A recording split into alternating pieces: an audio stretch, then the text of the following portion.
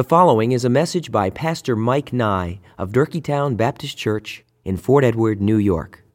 For more information about Durkeetown, please visit our website at www.durkeetown.org. That's DURKEETOWN.org.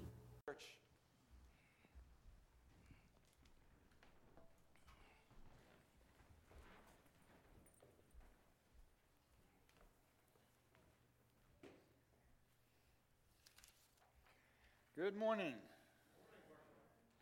Good to be back here again. And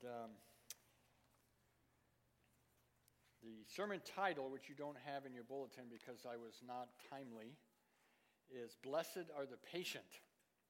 And I actually put some, got it. I actually got some sermons back on the back there.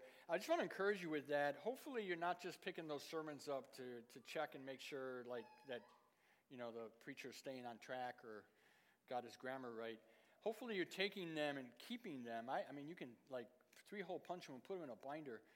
This is Durkeetown Baptist Church's commentary on James.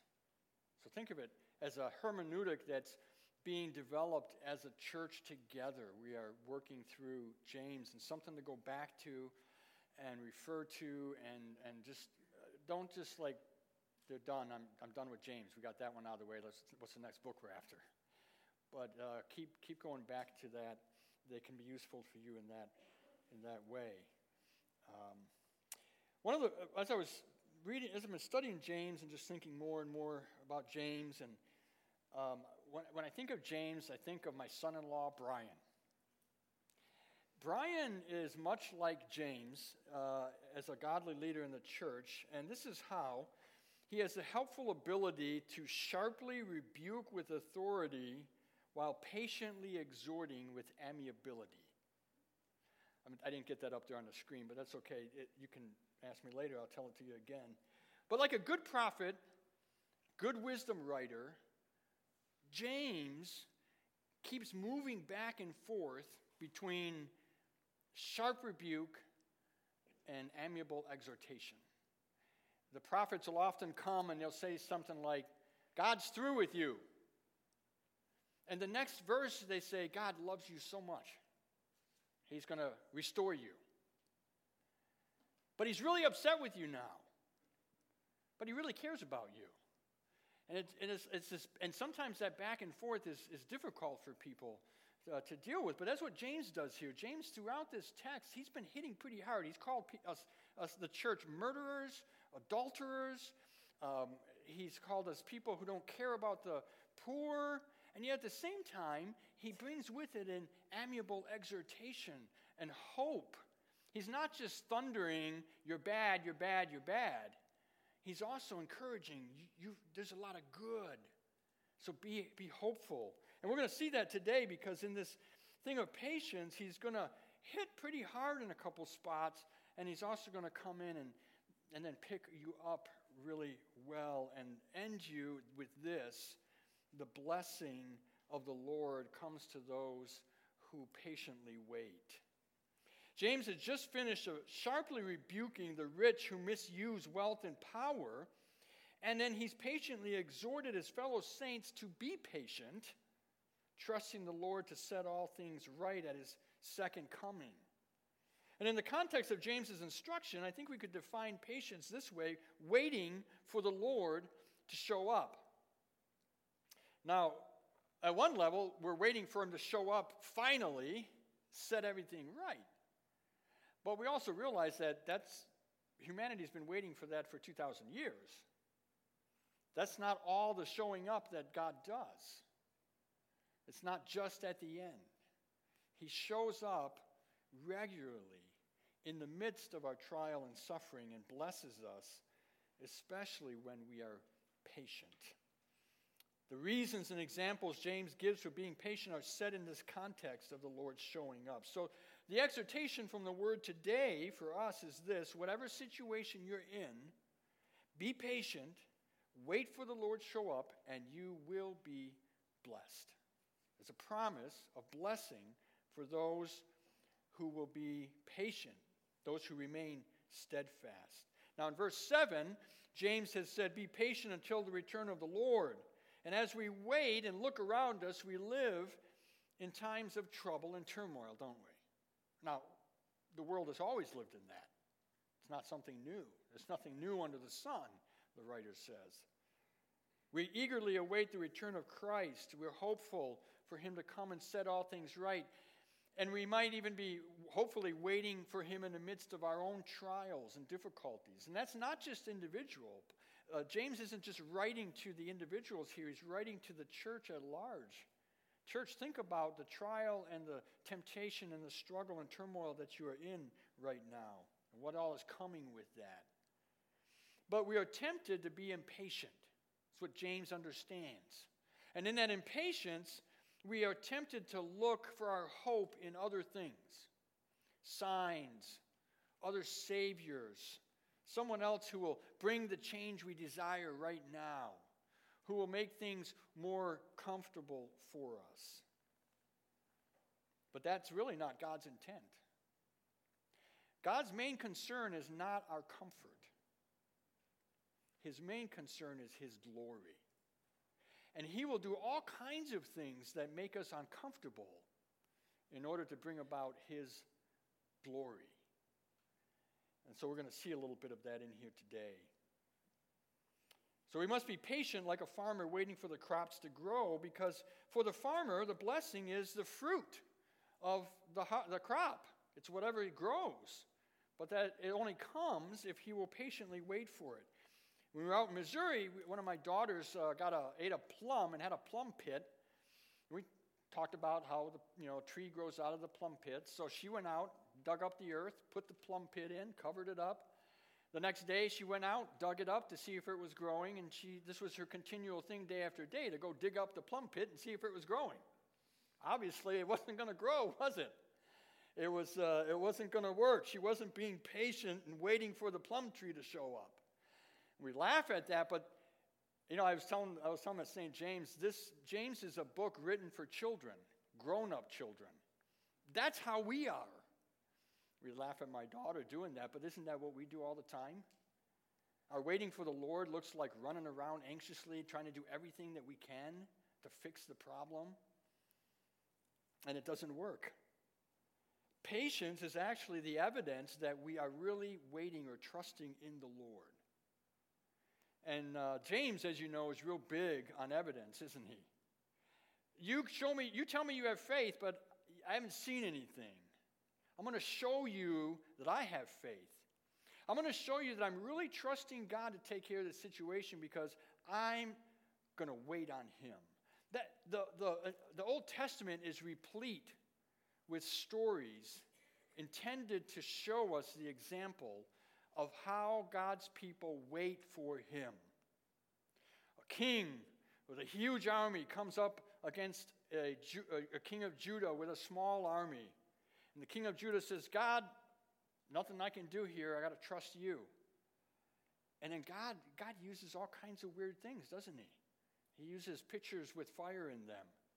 He uses the treetops sounding like rustling. All kinds of stuff.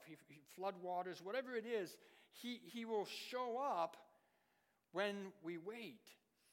But the scriptures also tell us what happens when we don't. Because often those kings would go hire another king to help them out or make an alliance with someone else. And God would send a prophet to say that was the wrong move, that was the wrong thing. And disaster would come, and often it would cost them not just in money, but in being taken away and into exile eventually. The situation that you're in, whatever it is, the evidence that you're trusting God in the midst of it is to wait on the Lord. Now, if you're familiar with farmers, you know that while they're waiting for the crops to grow, they're not idle. They don't put the crops in the ground and then kick back in the easy chair for a few months and just wait and see what happens. They're active. They're at work. They're doing all the things that they need to do. And James picks up on that. He says, you also, verse 8, you also be patient. Establish your hearts, for the coming of the Lord is at hand. That word establish has this idea of firming up, making it strong, so it's not wobbly, making it so that it will last, it'll work for what it's supposed to. And so the idea here is that while we wait for God to work and do whatever He's got to do, we ourselves continue to prepare ourselves, for one thing, to receive the blessing when it does come. I'm suspicious that we often miss the blessings God is bringing because we're not prepared for them. And the preparation comes through the study of the Word, prayer, fellowship with the saints, and ongoing obedience to the commands of Christ, establishing ourselves. This is the word that Paul uses when he talks about this church getting established or being strengthened so that it can accomplish the work that it's supposed to do. So in whatever situation you're in, waiting for the Lord to show up, you keep readying yourself for that. You keep preparing yourself for that so that you have this expectation that He will come. And then he gives us a very simple test to see if we're impatient. Do we grumble? Do we grumble? I like the word murmur. It's an onomatopoeia, right? It sounds like the thing that it is. Murmur, murmur, murmur. You ever, if you're one of my kids, you know that sometimes I'm walking around the house going, blah, blah, blah, blah, blah. Something's not going right. I don't know what it is. I can't get it right. And I murmur. But what's interesting is this. If you look at the text real carefully, it's not about grumbling at God. Look what he writes. Do not grumble against, and he doesn't say the Lord, he says one another. Grumbling toward one another is evidence that we're not really trusting in God, that we're not waiting for Him. And what can this grumbling look like? Well, one of the things that often happens is why it's evidence that we're not waiting for God is because we're frustrated. What we want to have happen isn't happening, and so we begin to take it out on the people around us with murmuring and grumbling. We had my daughter Lita up from, she and her family came up from Missouri last week, so we kind of reset the house so that they could have space to themselves, and that meant taking apart bunk beds and moving them. They apparently don't make bunk beds to fit through doors right, so we had to take them all apart, take them to the other room. Well, yesterday, Allison was here doing music practice, and I was tasked with putting together one of the bunk beds. I'm not a hand fingers guy. If I need anything done that takes hands and fingers, I tell my wife, hey, come and help me with this. So there's this little piece that you got to stick in there just right and then get the screw in. And the way these people engineer this is you got to do it underneath the bed where there's a board covering it so you can't really see. So it's sort of blind, or you can try to climb underneath and, lay under there and do it. And you've got one hand here and one hand around here. And my glasses keep going like this all over the place so I can't see what I'm doing. And I'm not being patient. And I start, and poor Jed, bless his soul, he is helping me. As a 9-year-old helps. And 9-year-olds sometimes help like 9-year-olds. And they miss something. And suddenly I'm like, Jed! Blah, blah, blah, blah, blah, blah. And I have to apologize to him later. I'm sorry. I'm just frustrated, right? But what am I doing? I'm grumbling against him. I'm grumbling against whoever built the thing or engineered it or whatever it might be. I'm pouring all that out on somebody else. And what did it show? It showed I wasn't being patient. It was very obvious I wasn't being patient. I wasn't waiting. I wasn't letting that frustration develop in me steadfastness. Now that's a little thing you might say, but it's that little thing like that that's actually demonstrating whether I really am growing in patience or not. It's just a small thing. But those small things often are the evidence of what's really going on. And James had an earlier rebuke. If you go back to chapter 4, look what he said to the brothers that grumble. Verse 11, do not speak evil against one another, brothers. The one who speaks against a brother or judges his brother speaks evil against the law and judges the law. But if you judge the law, you're not a doer of the law, but a judge. There is only one lawgiver and judge, he who is able to save and to destroy. But who are you to judge your neighbor? And he picks up on that here when he talks about grumbling with one another. He says, don't grumble, because if you do, if you're waiting for the Lord to show up while you're grumbling, he might just do that, and you might not like it. Sometimes children get in a little tiff with one another, right? It's always funny. One of them will say, I'm going to tell Mom or Dad, and it's always the parental follow-up question that's the most important one.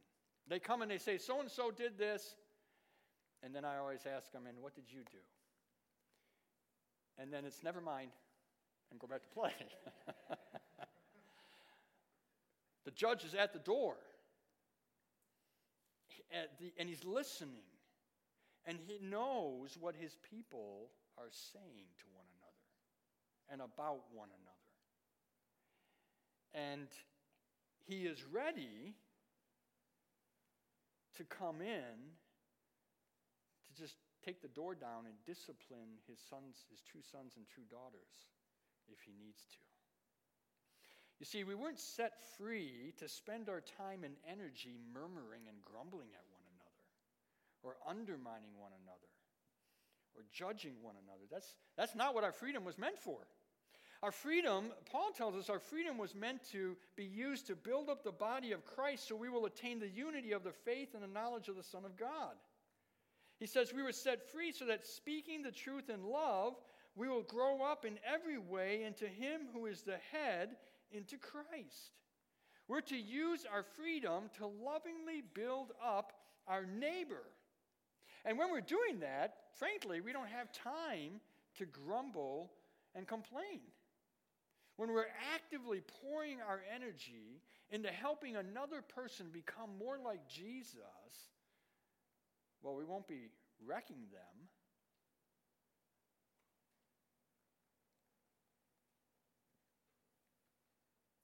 Be very careful. This is where he's really got the sharp rebuke. The judge, the one true judge, is standing at the door.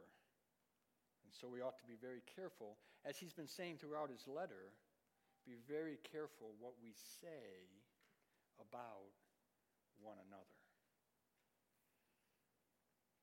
Well, then James goes on to tell us that there's some biblical examples, two of them, to think about. They're examples of suffering and patience that we're to look to help us understand these things. And the first one is the prophets who spoke in the name of the Lord. The prophet was a lonely person, right? I mean, most people didn't want to hear what the prophet had to say. The reason there were prophets was because they were sinning. And they were bringing the word of the Lord to say, stop doing that. It's kind of a lonely job. People don't want to hear it. And I just think was it Jeremiah that was told, you're going to go talk to the people, but you know what? They're not going to listen to you. How discouraging would that be? Right? How would you like that, Ken? Get up here Sunday morning and a word from the Lord says, none of them are going to listen to you. You know that's not true here. But that's a lonely thing.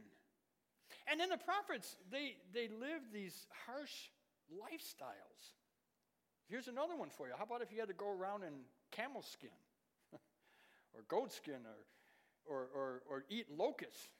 Like, you don't get to live like the rest of society. You're marked out. And then there's a resistance to the message. We don't want to hear that. Tell us something we want to hear. One of the kings said to the prophet, why don't you ever speak something good to me? Well, you're not doing anything good. And then many of the prophets were physically abused and even killed. But they're to be our example. The reason that the prophets are written about, and the reason we have them is as an example to say, this patience in suffering is blessed. And one of the ones that I think is one of the best reads is Elijah. Stephen, this is your history lesson, but you're going to have to do it yourself this afternoon. So, 1 Kings 17 through 2 Kings 2 gives us the story of Elijah. And one of the reasons it's a good read is just a lot of detail about Elijah in there. And James tells us at the end of his book that Elijah's like us. We have similar nature. We get discouraged. Elijah got discouraged. Elijah was so despondent at one point, he says, just take my life.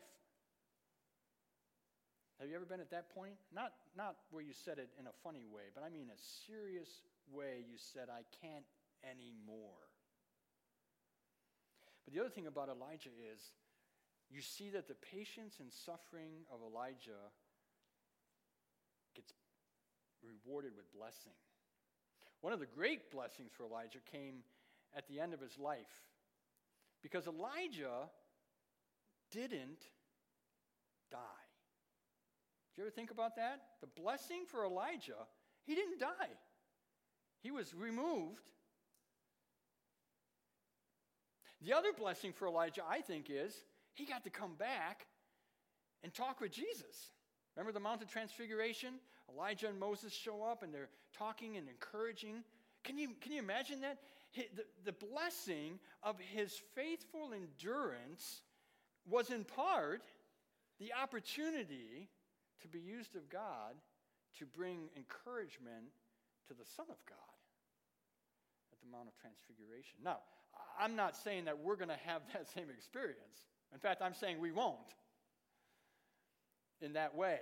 But that should encourage us to say, look, Elijah was at one point when he just said, I just want to die. This is no good anymore. And God came to him and encouraged him and strengthened him and then blessed him in a tremendous way, especially at the end of his life.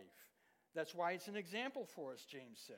Take it as an example of suffering and patience, the prophets who spoke in the name of the Lord. Behold, we consider those blessed who remain steadfast. Then he gives us another example, Job. You've heard of the steadfastness of Job, and you've seen the purpose of the Lord, how the Lord is compassionate and merciful. Look over at Job chapter 1.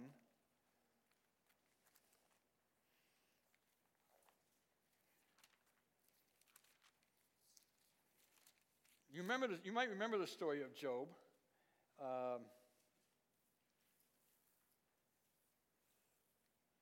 God had a bet, if you will, with Satan.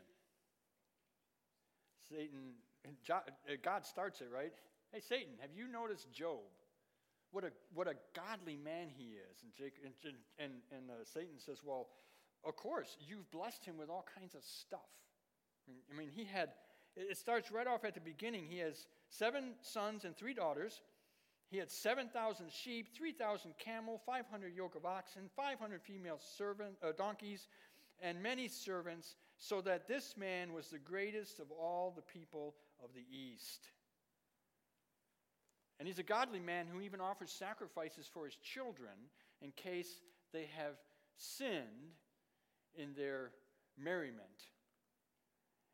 And so God allows Satan to attack Job. And you know the story in chapter 1. In a single day, his entire fortune is wiped out, and all of his children die. Just think about that. Everything you own is gone, and all your children are dead. And look at verse 20. Then Job arose and tore his robe and shaved his head and fell on the ground and murmured, grumbled. That's not what your Bible says, is it? Look what he did. He just lost everything, and look what he did. He worshiped. He worshiped because he had a good understanding of God. The Lord gave, the Lord has taken away. Blessed be the name of the Lord. In all this, Job did not sin or charge God with wrong. Now, that's a great example. Can you imagine following that?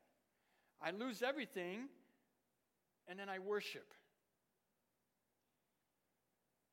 I say to myself, you know what? I just lost everything. I'm going to go to church this Sunday and be with God's people and worship.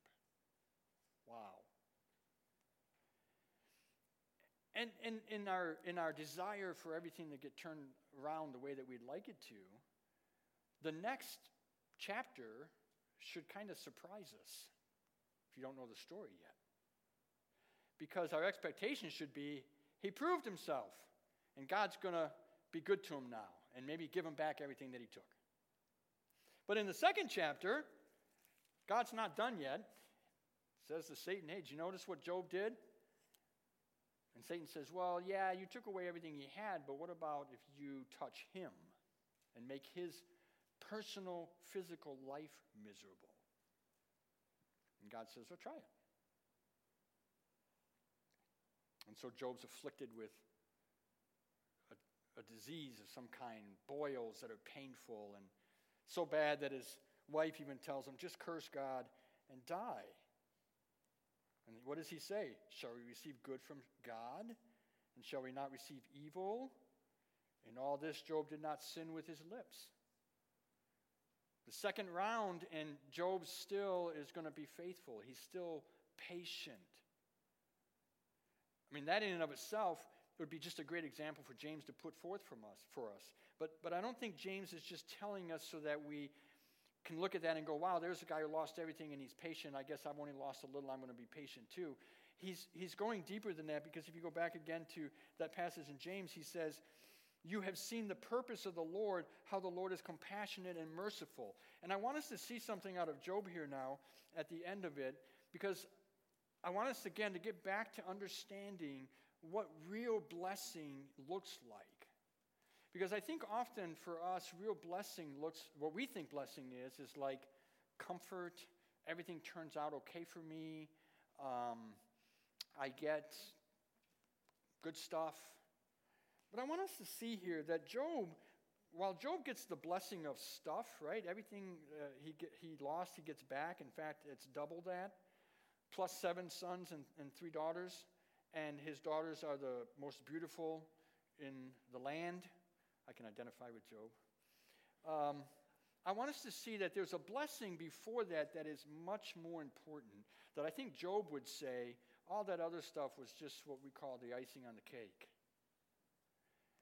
Go to chapter 42, just to tell you in chapters, basically after Job's 3 friends show up, from those chapters, I think it's chapter 3, all the way to chapter 37, Job and his 3 friends give evidence of their puny wisdom.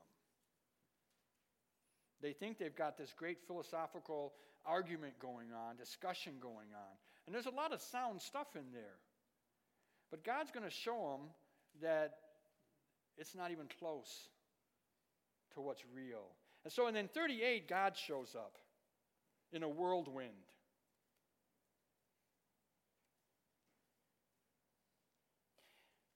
I was also often thinking, if you're one of those people that you just say, if God would just really show himself to me, I would believe. If they read their Bible, they would know that when God shows up, everybody just falls apart. They just tremble. He shows up out of the whirlwind, and basically what God does in chapters 38 through 41 is he shows Job that Job knows nothing. Number one. But that's not it. That's not what God's really after. God's not just out there to prove Job wrong. What God really does is he reveals himself to Job in a way that Job had never known before.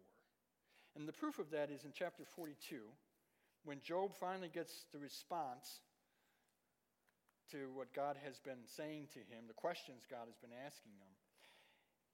Verse 2, I know that you can do all things and that no purpose of yours can be thwarted. Therefore I have uttered what I did not understand, things too wonderful for me which I did not know. And then verse 5. Verse 5 is key. I had heard of you by the hearing of the ear. I knew something about you, God. I listened to the sermons on Sunday. but now my eye sees you. And I don't think Job is saying, like, okay, I actually got a visual picture of God. I don't think that's necessarily what he's after. I think what he's saying is, my understanding of who you are, God, is clearer. And so my relationship with you is better. And one of the things that I think we miss, I miss anyway, in trials and tribulation is that it is God's purpose to reveal himself to us so that we'll know him better. And so I ask myself this question. Where is it? Here's the question I asked myself as I was reading this account of Job and thinking about what James said. Would I be willing to experience what Job experienced in order to know God better? That's what James is really after, that patience is not simply about waiting for the thing to get over so I can get on with my life. He's about God is revealing himself to us, and he's getting our attention sometimes through trials. But it's not always just about getting our attention. It's that we don't really begin to understand who he is often until we get into those trials. And so we come and we hear sermons, we read books, we read the Bible, we do all those things, and everything's sort of comfortable and we're good. And then God steps in and says, it's time for you to know me even better, for our relationship to go deeper. I want to give you a little more taste of what eternity is going to be like. But it's not going to come easy. It's going to cost you something. He did this with Jacob, you remember? Jacob wrestled with God, and they're wrestling until morning, and God says, let me go. And Jacob says, not until you what? Bless me. And a blessing came, but it was not an easy blessing, was it? From that time on, Jacob walked with a limp. The blessing is costly. And I think I'm accustomed to anyway. What I prefer is just give me some more knowledge, let me know some more things about God, and then get on with my life. But that's not what God's after. He wants us to grow deeper and deeper into who he really is. And Job didn't know who God really was yet. He had lots of ideas about who God was, but he didn't really know. He had heard things.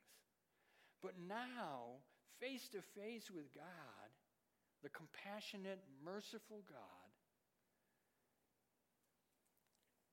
he knows now who he is. And that, I believe, is what James is telling us here. One of the reason that he draws on Job is not just the tremendous patience you would have to go through what he went through, but the fact that in the midst of that, God had a purpose. The purpose was not to show off something to Satan. The purpose was to grow in relationship to Job as one of his children. So, brothers and sisters here at Durkeetown, encourage us with that example and with the assurance of the Lord's compassion and mercy that whatever situation we find ourselves in, we would be patient and wait for the Lord to show up. I'm going to add something to that now. The blessing that we should desire is a deeper relationship with God. Father, thank you for this text, and thank you for the examples that you give us throughout the Scriptures. Job ends really happy in one sense because he gets all this stuff back. But in that, we might miss what the true joy was for Job. He had heard about you, but now, in your goodness and kindness, you reveal yourself to him in a way he had never known before. And Father, Jesus told us it was going to be hard. We were going to suffer. Help us to accept that, not with resignation, but hopeful that in the midst of that, your purpose for us is that we will really know you better. Pray these things in the name of Jesus Christ, our Savior. Thank you for listening to this message by Pastor Mike Nye of Durkeetown Baptist Church in Fort Edward, New York. You may freely copy and distribute this message, but please do so at no charge and without altering the contents in any way. For more information about Durkeetown, please visit our website at www.durkeetown.org.